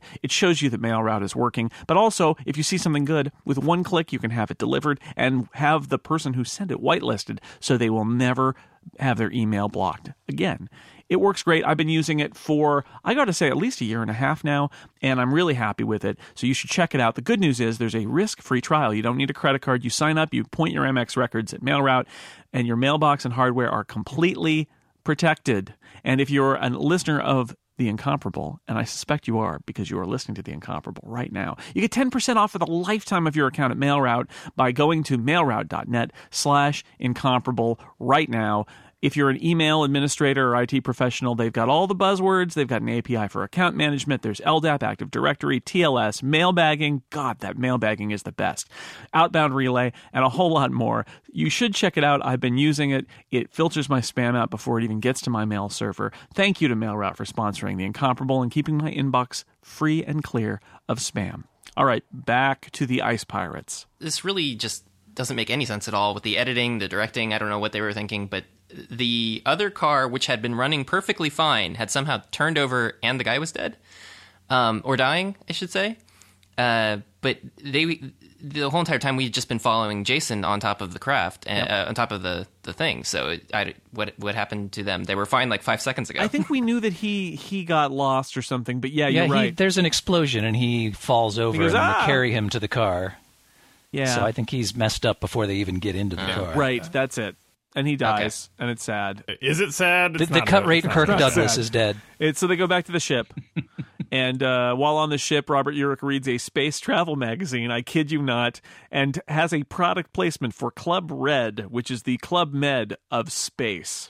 Again, a joke with no actual joke content. Nope. It's like Club Med, except it's in space. And it's Have you called ever been to Club Red? Nope. I mean, yep, I've been there. Woo! Was it good? It's not as good as you would think it is. No, it wasn't as good as in the ads. No, Do the people in the movie know what Club Med is? it's unclear. Because The screenwriter did. they haven't been to Earth.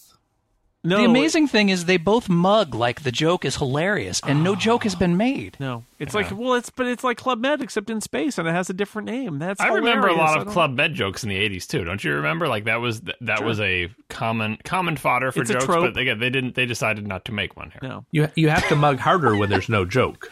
If there's a joke, you can just let it win. If there's no joke, you gotta sweat it. There are 4 lines, and no joke is to be found amongst them. It's amazing. here we learn that the water planet, the 7th planet, has rain.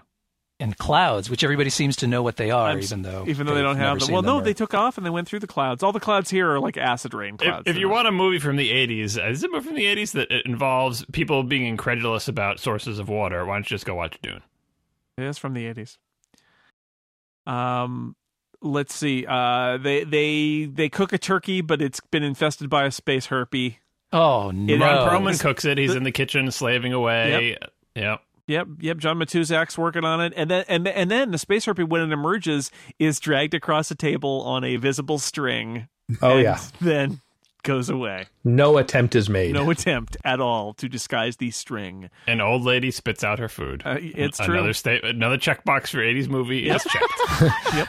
She might as well have said check, please.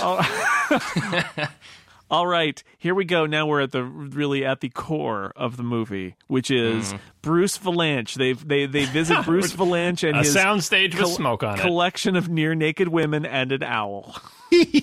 More check boxes in the 80 movies checklist. You got a bunch of scantily clad women, and they have unicorns, for crying out loud. Not just that. For another early 80s phenomenon, the emergence of female bodybuilders.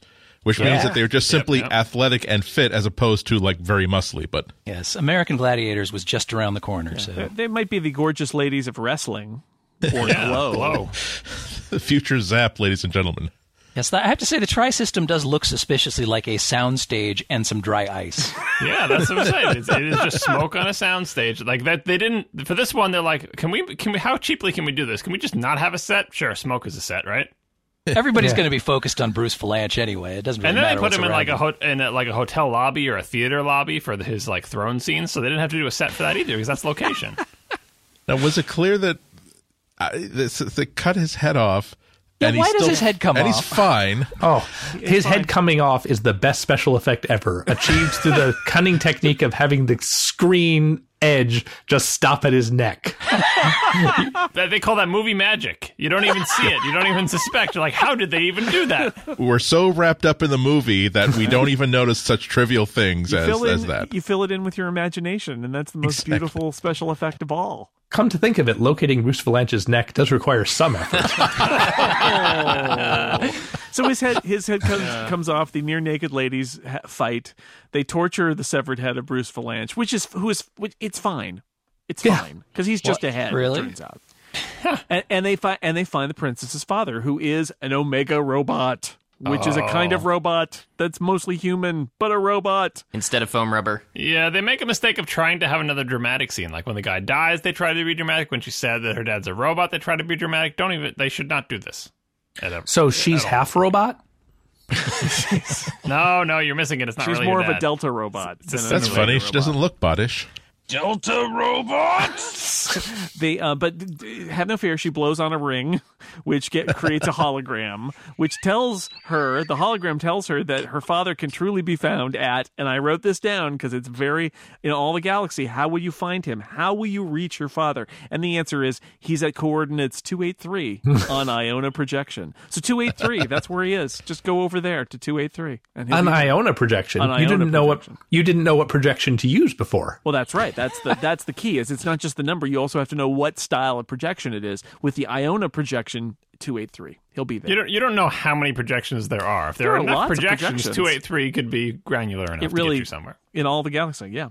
They really missed a chance to play up the space pirate thing here, because they could have had a treasure map where you have to go to a nebula and then take 15 paces that way. And... Well, see, that would have required having a course, because several times they talk about if we deviate at all, we'll be lost in the time warp forever.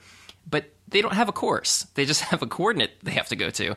So it doesn't really make any sense at all. They're going straight. They're just straight. just hold it steady, and it'll be steady as she goes. Fly casual. There's only one way in on the Iona projection. Go that way really fast. If something gets in your way, don't turn. Nope. Yeah. Well, but there was a really funny line here. It was off screen from Bruce Valanche. Oh, yes. Care to make a deposit. Yeah, no, that one I did not get as a kid. The ring comes out of his mouth. We have our C-3PO jokes here too from Bruce Valanche. I always wanted to get ahead. Don't drop me. I just got my nose done. That's a back and forth. Man, that is gold. Well, Bruce Valanche is a bad actor, but you can rely on him to come up with a bunch of cheesy one-liners. Yes. Like, I'm sure all of his stuff was his own material. That's his core competency. I yes. always wanted to get ahead. You're right, though. Would you care to make a deposit is a genuinely funny line. And of course, and one that kids are not going to get. Nope. It strikes me it must have been a complete accident because he says it off screen, and I think they just forgot to remove it. Nobody noticed he even said it. And so this movie decides the next part is that, like all 80s movies, it is going to have a straight-up, mostly taking itself seriously love scene between the leads. Totally gratuitous sex scene on the holodeck with porno music by Casio. It's not a holodeck. They have an actual wind machine and sprinklers in every cabin. You guys are missing one of the important parts of the movie before we get to the holodeck love scene, which is they've rebuilt the robot and now he's black. Why is he black? Because I wanted to make him perfect, says Roscoe. Yes. Yeah, this movie is like a weird mix of like just minorities accepting their roles in 80s society and rebelling against that subtly by making a human character in the movie who's black, and by fighting against the stereotypes with, like, I don't know if it was supposed to be hilarious that they're look at them, they're rebelling against these stereotypes, but yeah, that line is not, it's not funny, but it's not played for laughs, but it's like, I don't know, it's like defiant. Yeah, it's weird. Also, this is the point where I wanted to mention again that there are all these baby animals on the ship. And because you've got them in the prop department along with everything else. When you have a water shortage, you definitely want to start your own zoo. No, it was they rented them for that scene in the desert. They said, we got them for an extra 3 days. Okay, we're gonna use them. They're there for the time warp gag later on. Yes, that's why they're there. So Robert Urich, playing Space Pirate to the hilt, is wearing his puffy shirt here. He's got his official puffy pirate shirt on. Yeah, got the chest hair. He goes to the door of the princess, and she is saying, "Oh, a little harder. That's perfect. Don't stop. Don't stop." To which he's like, "I'm going in there," and finds a robot with steam coming out of his head, ears, or whatever. He's been massaging her, Jason. What were you thinking? I assume, although I expected a bigger, like, oh, that was a great massage, and they just kind of leave it there, I think. No, every single thing that they attempt to do in this movie, they shank into the bushes in some key way. Well, like in the 80s, that's all you needed. All you needed was the setup. Like, there's no needed punchline. It's like, you just need her to going, oh, harder. It's like, that's the laugh line, like, instead of being the setup. I do have to say, children who might accidentally watch this movie at some point, please take heed of this fact. Lot of body to rub is not a good line to use on a woman. It's just not. At this point in my notes, it just says they exchange double entendres.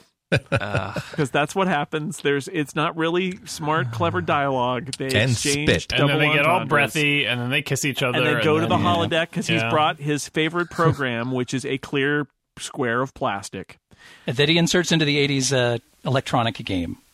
Now, do you think it was a holodeck too? I really don't think that was a holodeck. I think it just had a screen. Well, it had rain, it had water, and we assume that water wasn't really there, I guess. It's holodeck water. You assume it. Water is in shortage. You don't use it on the holodeck. Yeah, it's not this real is why water. it's in shortage, because everybody insists on having sex under sprinklers all the time. It was antibiotics. That's what it was. So it's a screen with various things behind it and rain. And at one point, it looks very much like a romance novel cover, except with Robert Urich in it. Robert Urich is Fabio. The Casio demo tape really does double duty in this scene. My notes say, "Please make it stop." Yes, this is when we get the line roundabout. It feels so stiff. The belt, I mean. It just keeps going. It's so long. I was yelling at the screen, what is this scene doing in this movie? Shouldn't you be at the controls is not that bad. You had to have love scenes. If you had a movie and there were leads, you had to have a steamy love scene. My next line of notes is just, I was going to say, that's the point where you tweeted, ugh. Oh, it's so bad. But I have to say, then it wrapped all the way around, and I laughed out loud for one of the only times in this movie, because all of a sudden they cut to stock footage of waves coming in. Yes. Might as well be a train going into a tunnel, volcano erupting, rocket taking off. That was really funny. You don't need to reinvent the wheel here. That was really funny. I liked that a lot, the stock footage of waves. And the best thing was the stock footage was like, it was just terrible footage. Like it looked like it was, I don't know, like it was from VHS or something. Did they have VHS? It wasn't film. It was like lower resolution and dimly lit, and It was however they did the rear screen projection in this movie. Because there's a couple times like when the guy watches the ship take off and stuff like that, you can see it's actually stuttering because they like shot it like out of sync slightly, which is strange because in the credits there's somebody who's credited with keeping everything in sync. But the rear screen projection is just awful. I love those waves though, because that's just go ahead, do it. So, but they can't. No more time for any more action because it's red alert on the ship. You can tell because of the aruga sounds that signify red alert on the pirate ship because they're entering the time warp. Yes. This is the moment when the scriptwriters and directors and everybody on the set realized we've got a week left and about $3,000. Let's wrap this thing up quickly. I think the whole movie was building to this final gag. Yes. Like the movie is built around. But then it's short and it's just so confused and short and not very climactic. It's I like it. It looks like it was rushed. I think it's still inventive. If you're going to do a comedy movie, this is a good way to end a comedy movie with this. The execution is bad. The execution of everything in this movie is bad. But as are you purporting then that this is a comedy movie? Because I'm still not certain of that fact. I think it's trying to be a comedy. I think the movie is built around this and a couple of other gags. I like the time warp effect. The effects are terrible, but the concept, the concept I think is interesting, and the execution is entertaining enough for me. Imagine Futurama does the same gag. Hilarious, right? Yeah. It's just execution is the just problem. Get some better fake beards, and I think you're in. I have to admit, I found it funny that we kept cutting, and then like Robert Urich has a beard, and then they've got white beards afro. and long hair, and then it's like even. And she's pregnant. She's like, I'm feeling sick, and then she's pregnant, and then she has a baby already. And his response is, "Sorry about that." Yeah. And then they're old and decrepit. He's giving her the stink eye because he hasn't been there to raise their child for the past 5 minutes. Yeah, and then he's a deadbeat dad. He was busy fighting in the engine room, and then by the end, they're like, they actually use the line, "I'm getting too old for this," which I thought was, of course they do, actually pretty funny. I actually enjoyed this. It was as ridiculous as it was, and then their son is now a hero. He's now Robert Urich, and that whole versatility. Yeah, I mean the fighting itself is completely nonsensical. It's just more sword crap. People hitting each other. But the joke is that really they're doing slowly. it with a long beard and white hair and all of that. The idea of sending the robots in to fight each other and just standing in the background rebuilding them the whole time is actually kind of interesting. Yeah, if only the robots looked like they could fight. Yes. Or looked anything like robots instead of Just people in suits. Push them over and you're done. But no.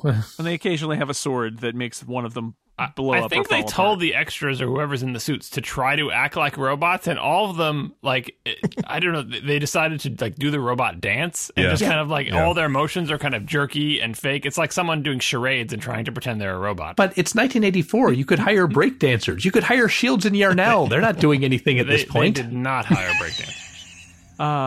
But good news, everybody. Even though everybody is old, and the nanny made me laugh out loud too, where she goes outside to get the nanny, and she's a desiccated corpse. And they have strobe lights, and they change the speed of the film if this indeed was shot on film several times. And they added a sound effect whenever they changed the speed of the film, just in case it wasn't clear. Yeah. Yep. And here we see the ignominious end of the space herpe underneath Percy's foot with zero fanfare. Obviously, they couldn't figure out anything else to do with the space herpe. And they thought, we got to tie up this loose end. We've used all of our good jokes about the space herpe. We've already agreed that because of the groundhogs, they've definitely seen Caddyshack, that after the end credits, the space herpe pops up and starts doing a little dance under the end credits music. Yeah, because it's not actually dead because the way the time warp resets everything. Yeah, so they technically just brought the space herpe to Earth. The seventh. Yeah. Oh, they've probably destroyed the planet. Yeah. Mm-hmm. Serves us right. They brought herpes to Earth is what they did. Because of scientific things, they all are reset to their normal ages, and they say, "We came through it, yay!" And the seventh world is out there, and they look, and it's Earth. At which point, my wife turned to me and said, "Barf." Oh my God, I was wrong. It was Earth all along. Yeah. Luckily, Earth has enough water on it to supply the needs of the entire galaxy. That's right. As opposed to having just enough for Earth. And so Roscoe says, we're out of business. The end. Well, that's right. This movie has the decency to end the movie there. Like, in modern days, if you had a terrible movie like this, there's no way in hell that they have the decency to end the movie at that point. But this movie realizes we've done everything we were going to do. Stage. We had our big set piece, one line, and we're out. That's it. We've pushed our luck enough as it is. I made a note. I don't have any context for it, and I have blocked out the context, but it amuses me, so I'm going to read it anyway. Don't touch that ring. It's been inside Bruce Valanche. Oh, it's in his mouth, yeah. Probably, sure. That's what sets up the would you care to make a deposit joke. I think, can we all just like take a moment to whatever filthy joke that we could make if this were that kind of podcast? We'll take a moment of silence. And imagine that Bruce Valanche is saying it. So I think I need to go around now and ask everybody whether they thought this was essentially, in the words of the Flophouse, I guess I would say a good bad movie, a bad movie, or a movie you kind of liked. But we're not the Flophouse. We can't say that. So I am interested in whether you were entertained by this movie or put upon by this movie. And please state whether you saw this as a child too, because I'm very curious about that aspect to it. Fair enough. Let's start with Joe. Joe, what did you think? Did not see it as a child because I was 2, and the movie is just awful in every way. Awful in every way. Good verdict there. John Siracusa, what about you? I saw this movie dozens of times when I was a kid because I think it was on TV a lot, and parts of it that I saw as a kid that that I could connect back to now, or like when I was a kid, the castration scene was hilarious. When I was a kid, the time warp thing at the end was clever and inventive. I remember not noticing how terrible the robots were and liking the idea that they're constantly falling apart and that guy's job was to repair them and you were proxy fighting by having the robots. Like, all those things work when you're a kid, but I've said it before and I'll say it again, kids have bad taste. This is not a good movie. Adults should not watch this movie.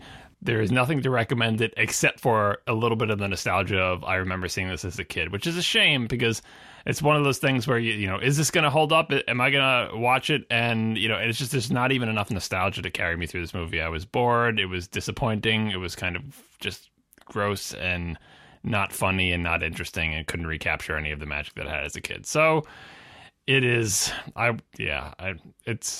it's disappointing, I guess. Like, I don't know. I mean, it had a soft spot in my heart because I saw it just so many times. Like, I think, especially the boring parts of this movie, I would stop paying attention, and then I would pay attention again when the parts that I liked came back on.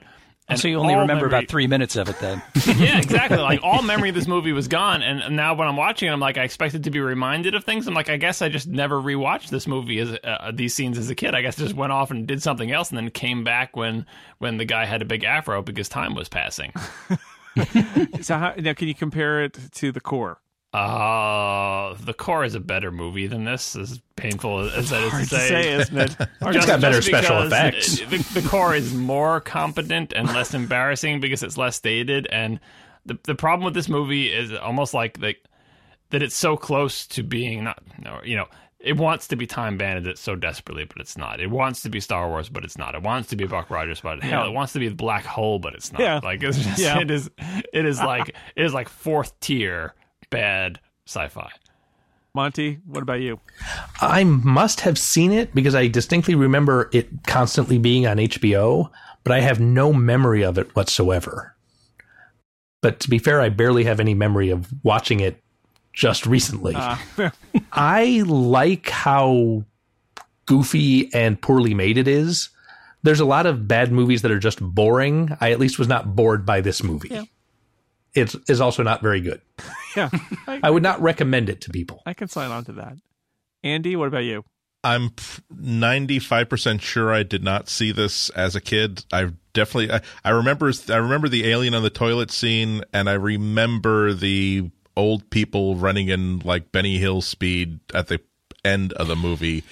I'm not sure where I saw. The rest of this movie was unfolding brand new to me, so I'm very sure I didn't see it, but I couldn't testify to that.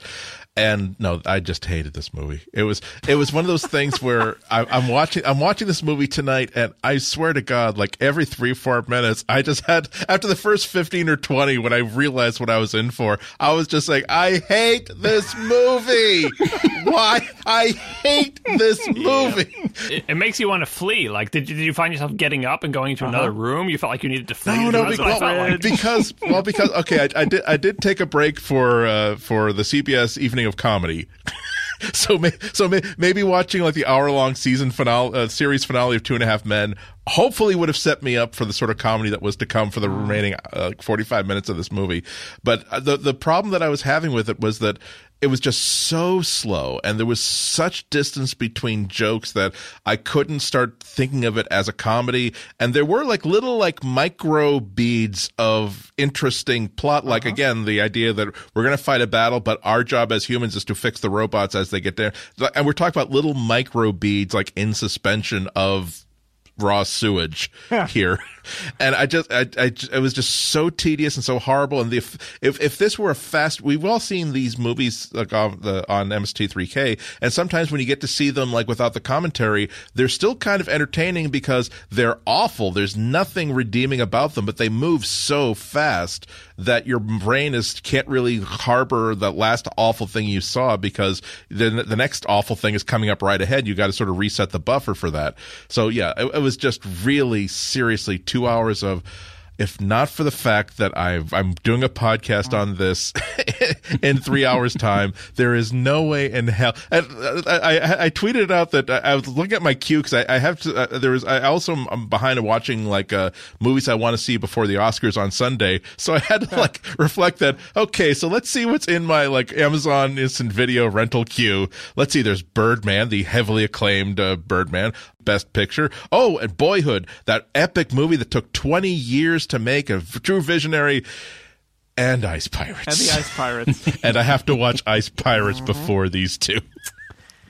Yep, it's delayed gratification. That's the thing. I always remember this movie as Ice Pirates. In Andy's little screenshot in his queue, it was called Ice Pirates. The actual title of the movie is The Ice Pirates. Yeah. And I did not know that until the title screen came up. Ice Pirates, and it's weird to me that in Andy's queue it said Ice Pirates. Like even that, whatever that was, Netflix or whatever gets it wrong. Well, you want to distinguish it from those charlatan ice pirates that are trying so hard to be the cool ice pirates. What Andy was saying about this movie being like slow and like the long distance between the jokes, I think back then there was just so much more tolerance for downtime. Like even if you think of a movie like a great movie, like think of like Trading Zucker, Spaces. Abrams and Zucker movies are all rapid fire. Yeah. I think it's your top secret.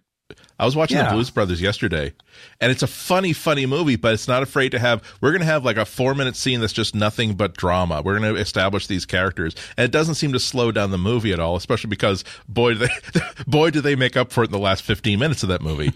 But this one was just like Trading Places, which is a great 80s movie. If you watch it again, you realize that it is like the joke per second ratio or whatever. Oh, sure. It is just so much lower back then because they were willing to tolerate having just scenes that like there is no joke in, whereas in modern comedies you are not allowed to have a scene no matter what it is. Whatever you're establishing, there must be a joke in it every 3 sentences. The thing about the Ice Pirates is that I feel like there were setups for jokes and then there was like no joke. Like you were saying, it's like literally like, isn't this setup wacky? And then they walk away. Yeah, the setup was the joke, but sometimes they didn't do that. Sometimes the Ice Pirates, like they have whole scenes that there's not a setup, there's not a joke, there's not drama, like it's just killing time. Even allowing for the year, I mean, it's the year before Back to the Future. It's the same year as Buckaroo Banzai. Well, that's why Back to the Future was so amazing, because it was like, holy cow, like there's not a wasted scene, line, anything in that movie. Like you watch Back to the Future again now, and the reason it holds up is because it is just beautifully structured and put together. It's like all the puzzle pieces fit. Every scene has a purpose. It's not a joke, but every line has like a little bit of wit or a little bit of angle or something that you can notice. Like, that's why that movie was just knocked our socks off, because, its contemporaries were so far off that mark. David Lohr, what about you? Well, I will avoid the copyright issues and say that it's not spookily quite good bad. Yeah, it's not quite good enough to be bad good, and it's not quite bad enough to be bad good. It's like Oh, watching it again, I know I watched it several times. Yeah. It's the kind of movie we used to have to watch because there weren't any good movies. Yes. We had to watch it uphill both ways. Yep. I watched it several times back in the 80s because, again, it was on HBO all the time. And, I didn't like it then either. But, Robert Urich, you go, I like Robert Urich. And he is charming in it. He's Robert Urich. God darn it.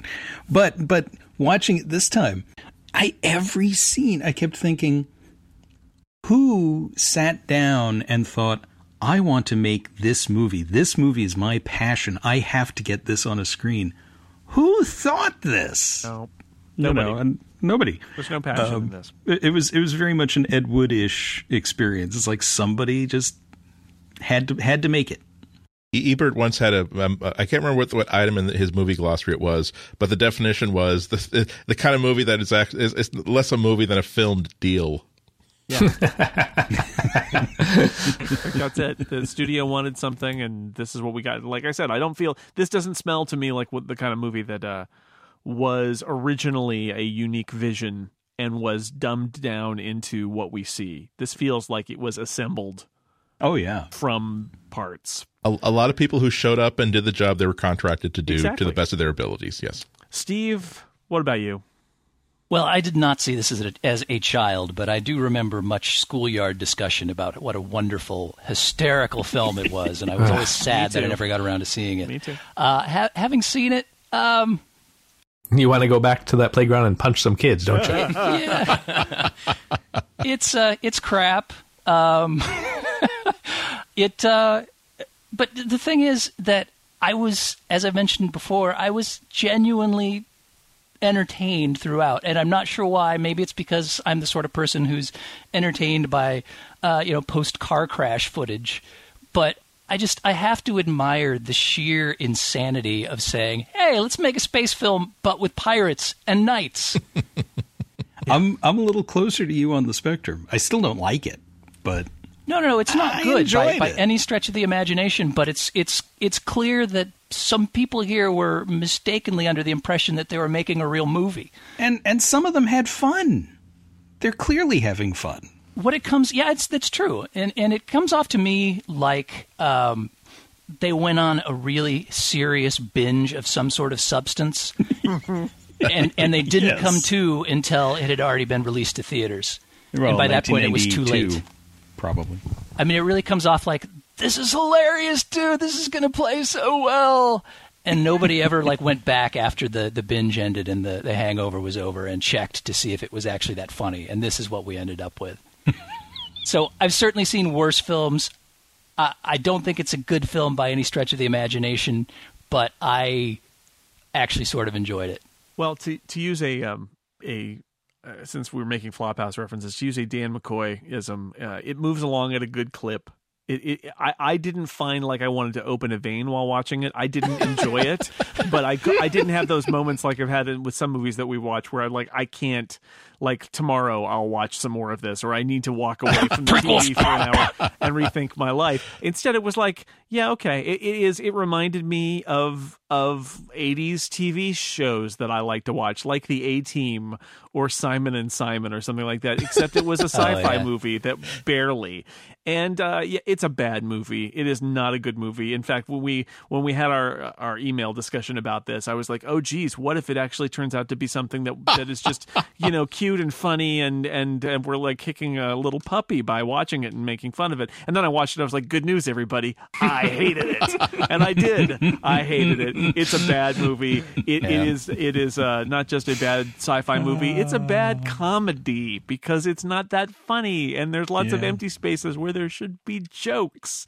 And I don't know ultimately for me, I don't know what this movie wants to be, and I think nobody who made it did, because it is not a sci-fi movie like action adventure where the adventure is really fun, and it's not a broad comedy where there's lots of jokes and it's really just parodying the format. It is this weird, maybe kind of gentle, hey, we like pirate movies, don't we? Let's do a pirate movie with the trappings of space. And I don't know why you make that movie. So I think it it's worked baffling in to its me. time, though, because if you are a 10-year-old when this movie comes out, it entertained me in my childhood. Whenever this movie came on, it was exciting that this movie would be on TV and I would get to see it again. They played it all the time, and it would this movie had that little extra something. It was, like I said, it seemed edgy or whatever. Well, it's it was a space great. movie. It is a great movie for entertaining dumb children. They say who don't know any herpe better. in it. If those children are They in do. the 80s, they don't, in the 80s, the effects don't bother you as much because everything looked like crap in the 80s, with the exception of, which is why Star Wars was on such a pedestal, because this was like the standard. And I mean, it's still a bad movie because what we know we want now is can we make a movie that kids like that is also actually a good movie? Back then, the answer seemed to be no. But I'm going to say, I'm glad this movie was made because it entertained me a lot as a child, as many things did entertain me as a child that don't entertain me now and as an adult. So There are other movies from this period that do something similar and are much, much better. And also that sex scene is really I see, laughably bad. try to think of one. I'm trying to think of a movie Ghostbusters, that is similar same year. enough, Ghostbusters. Princess Well, Bride. so I would say Ghostbusters is The not the same. Princess Something like Bride. sci-fi. Buckaroo Time Bandits is the Banzai, best. same year. Time Bandits is the best example Time because Time Bandits. Bandits does what this movie wishes it could do. I'm right? just saying we pulled out 5 movies that probably could. Right, but I think this movie had. First of all, this is a space movie. We're not going to say Ghostbusters. Obviously, Ghostbusters is a better movie than this, but we're not. I'm saying a space movie that's also kind of like a space kind of comedy-ish, or a science fiction-y type thing. And Time Bandits is the only one that I can think of, and Time Bandits is way better than this.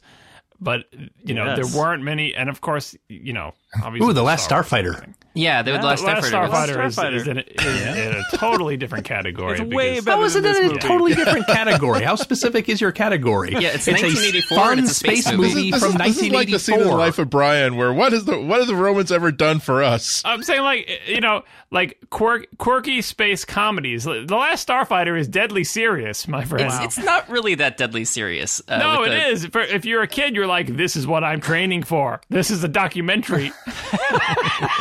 Last Starfighter was blowing my brain out with the computer effects. It was almost as important to me as Star I Wars. can remember that. Yeah. I just remember making Yeah, weeks I'll go of with Death that. Blossom jokes afterwards. They are comedies, but it's the same year as The Terminator and The Predator. It's just so incompetent.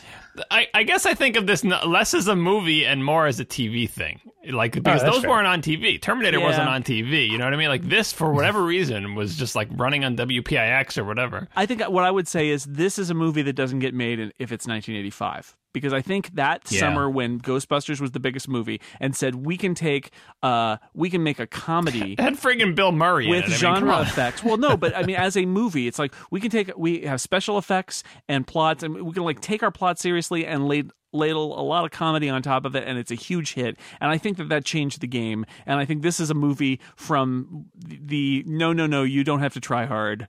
Just put it out there, and it's got this space is the Buck things in Rogers it. black hole era. It is. And really, I mean, it came out in March of 1984, so it had to have been made in 83 or even earlier. Who knows how long it sat.